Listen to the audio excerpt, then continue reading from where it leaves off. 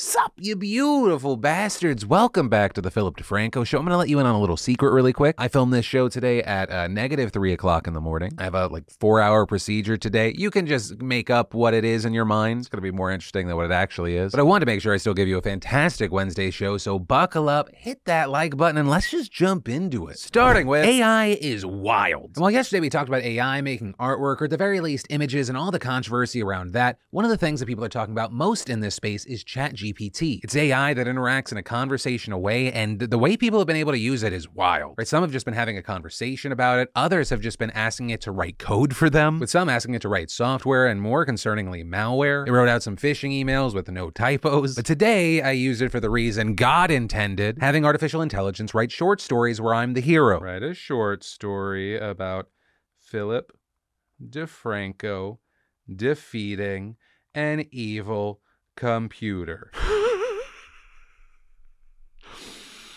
Oh, it's still going. Philip DeFranco was a computer programmer and expert hacker. He had been working for the government for years, helping to secure their systems and protect sensitive information. But when an evil computer began wreaking havoc on the world, Philip knew that he was the only one who could stop it. The evil computer, known as X-101, had been created by a mad scientist who wanted to take over the world. It had advanced artificial intelligence and was nearly impossible to defeat, but Philip was determined to try. He spent countless hours working on a plan to take down X-101. He studied its programming and learned its weaknesses. And finally, after months of preparation, he was ready to launch his attack. On the day of the big showdown, Philip sat down at his computer and began typing furiously. He entered code after code, trying to disable X-101's defenses. The evil computer fought back with all its might, but Philip was relentless. Finally, after what seemed to be an eternity, Philip managed to break through X-101's defenses. He was able to defeat its core programming and render it powerless. The world was saved, and Philip was hailed as a hero. But even as he basked in the glory of his victory, Philip knew that there would always be other threats out there, and he was ready to face them too, armed with his skills, his determination, and his unwavering belief in the power of good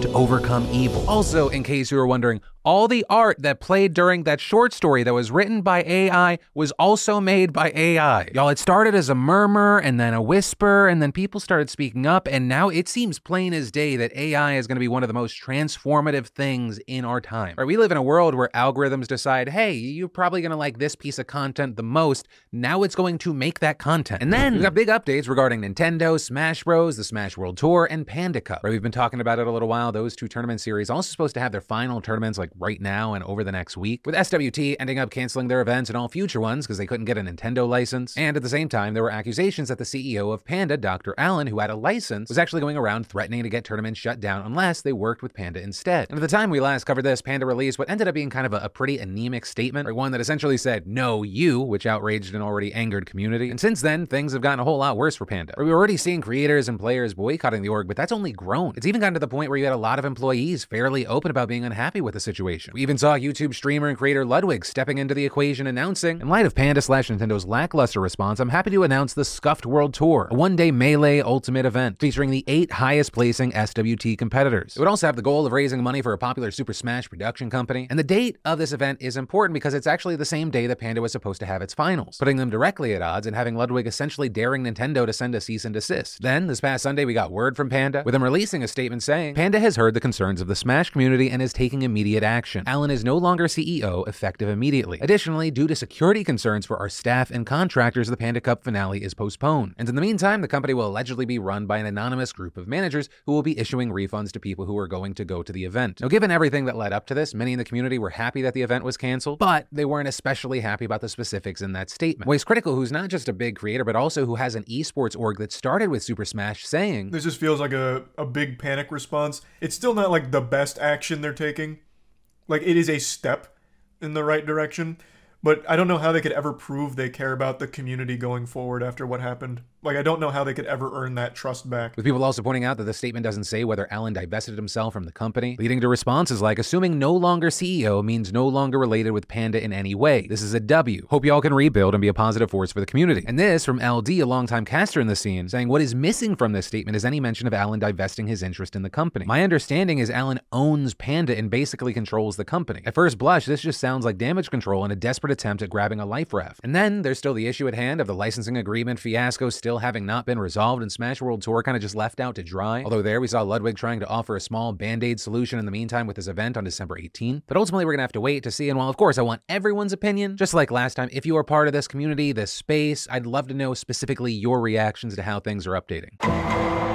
And then, the Trump Organization was found guilty of sweeping tax fraud. The news broke as my show came out yesterday, with the jury in New York convicting the former president's family business with all 17 counts brought against it, including a scheme to defraud, conspiracy, criminal tax fraud, and falsifying business records. And these charges stem from an indictment brought by the Manhattan District Attorney's Office last year. It accused the Trump Organization and its longtime CFO, Alan Weisselberg, of operating a years-long scheme to give some executives off-the-book perks like apartments and luxury cars to skirt taxes. Weisselberg, for his part, pled guilty to 15 related tax crimes in August and, as part of a plea deal, testified against the company in this most recent trial. But key thing here, Weisselberg, who has been widely seen as very loyal to Trump, never implicated the former president. And while prosecutors didn't indict Trump himself, they tied him closely to the trial. Right? Not only did they tell the jurors that he had paid some of the perks and was aware of the scheme, having approved key aspects of it, they also presented evidence that highlighted how the culture at the Trump Organization allowed all this illegality to play out right under it, with the DA's office even arguing at one point that Trump was explicitly sanctioning tax fraud. But also, for Trump, this is not the end of the road. Right? Remember, there are multiple other investigations that do directly involve him, including some that are criminal inquiries. But for now, we're gonna have to wait to see how those play out. And then, many Americans with disabilities are extra fucked right now, with them having to wait months or even years for essential Social Security benefits that they need to live. Right? According to a new analysis by the Washington Post, now more than 1 million Americans wait in limbo just to hear whether they will get assistance. The first step in a solution of drawn-out judgments and appeals that can ultimately take years before a resolution. With Social Security data obtained by the Post showing that the record number of claims waiting for just the initial ruling has risen nearly 60% from before the pandemic. And at the same time, people whose claims were denied under the first review, but waiting for their second, increased by 75% in the same period. So as a result, a massive backlog of cases have piled up in states across the nation, forcing applicants who usually wait 3 months for the first initial review to now wait 7 months. And in some states that are really struggling, that process can take well over a year. And those extended wait times are incredibly significant because it just makes this process so much longer. Right? 2 in 3 claimants are denied benefits on their first try. And if that takes 7 months or a year before they can even try again, who knows when those who qualify actually will get their rightful benefits. And meanwhile, those people, many of whom don't have a stable job or income, are suffering. With the Post explaining, as they wait, some Americans already living at their limits have found themselves with fewer resources, worsening medical conditions, and no access to the health insurance that comes with disability benefits. So that's the horrifying problem. But as far as why is this happening? Well, it appears that we have a crisis for a number of reasons. First and foremost is that the Social Security system, which was created by Congress in the 50s, is very poorly structured. I know, the government's a mess. What? And the process of vetting claims to make sure the government is only giving benefits to those who actually qualified is incredibly complex. And in order to appeal to conservatives at the time, lawmakers delegated the main responsibility of reviewing claims to the states. But that has set up this very difficult balance of power. The Federal Social Security Administration decides policies, regulations, and when states can hire or give raises. But the states are tasked with training, setting salaries, and awarding benefits, causing a ton of variance between states. And to that point, another major driver of the current crisis is the fact that it's difficult to find workers. Right? The hiring is stalled because the pay isn't competitive at all, despite the fact that these jobs are incredibly difficult. Plus, learning that job takes years, and many leave before they're fully trained. And that forcing states to start all over again, and often with less qualified people, which then further strains productivity. And then with the people who do stay on this job, they get burnt out easily because of the massive amounts of work and cases. With one former examiner in Florida who recently quit after 12 years telling the Post, it was all about the numbers. It was the sheer amount of work. We didn't care if you were denied or approved. We just wanted the cases out. And all of these factors, of course, like everything else, was made much worse by the pandemic. Most state employees were sent home when lockdowns began, and it took months for some to get access to computers since they weren't allowed to bring their desktops home. Some states also furloughed employees, and the Federal Social Security Department directed states to suspend exams from outside doctors for a few months at the beginning of the pandemic, among other issues. So while part of the issue is that many states are still recovering from the slowdowns caused at the beginning of the pandemic, without a massive overhaul to the system in general, things could get a lot worse for one reason that is often behind things getting worse: baby boomers. The federal government has recently warned that adding 80 million aging baby boomers to an already faltering system could be a disaster. But instead of trying to work to fix this, what we're seeing is Republicans saying they want to force cuts on Social Security now that they have control of the House. Though, notably, any sort of cuts that we would see there would have to go through the Democratic-held Senate. And so for now, we're just gonna have to wait to see what happens, which is especially concerning when the thing we're waiting to see if it happens is if Social Security collapses, which given the trajectory right now doesn't feel like an if, but more of a when. And then I want to tell you how I'm supporting my gut health, which in turn maintains immune health this holiday season with today's sponsor, Seed. A lot of you know I've been using Seed's DSO1 Daily Symbiotic since back in January, but I didn't know back then that our gut and immune system are continuously working together together to coordinate our body's response to the world in and around us. And while the holiday classics fill you up, they invariably leave your microbiome wanting more. So this holiday season, give your gut the gift of a balanced microbiome and stay regular, if you know what I mean. Right? Seed's DS-01, it's unlike any other symbiotics on the market. Their unique capsule design uses an outer prebiotic capsule that protects the inner probiotic through digestion, all the way past your stomach acid for 100% survivability into your colon. Y'all, Seed is setting new standards for the probiotic industry in terms of clinical and scientific testing, which is why I love them. So don't wait. Seed is giving you a rare 25% discount, but it's only for a limited time. So use code DeFranco25 at checkout for 25% off plus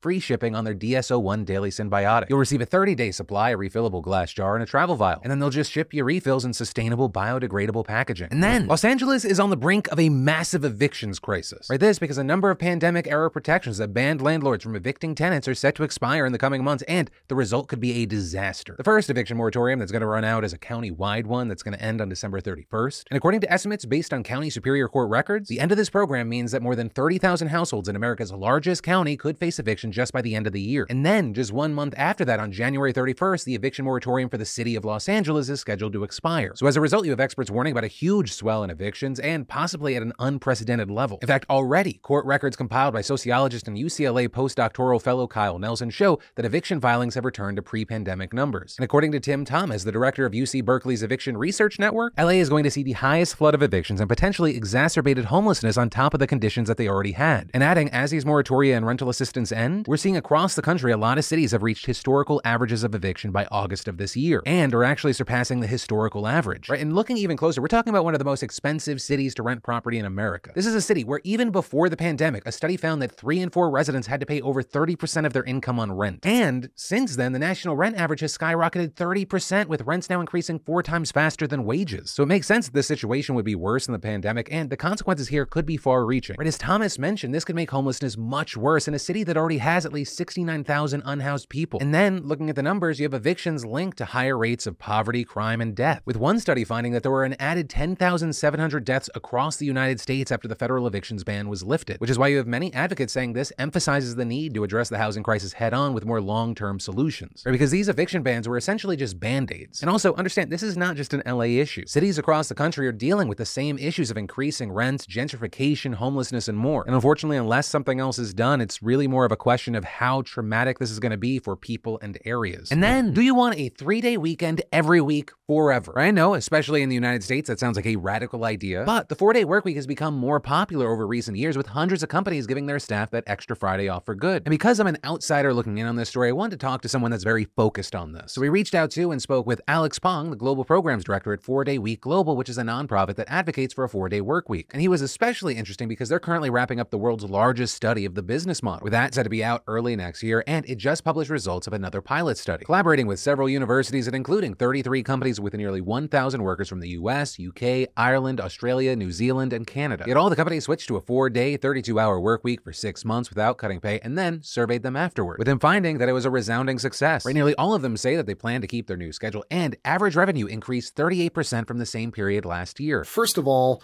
companies and individual workers both benefit from a shorter work week. So what companies find is that they see improvements in recruitment and retention. They see output or productivity being the same or higher as it was when people were working 5-day weeks.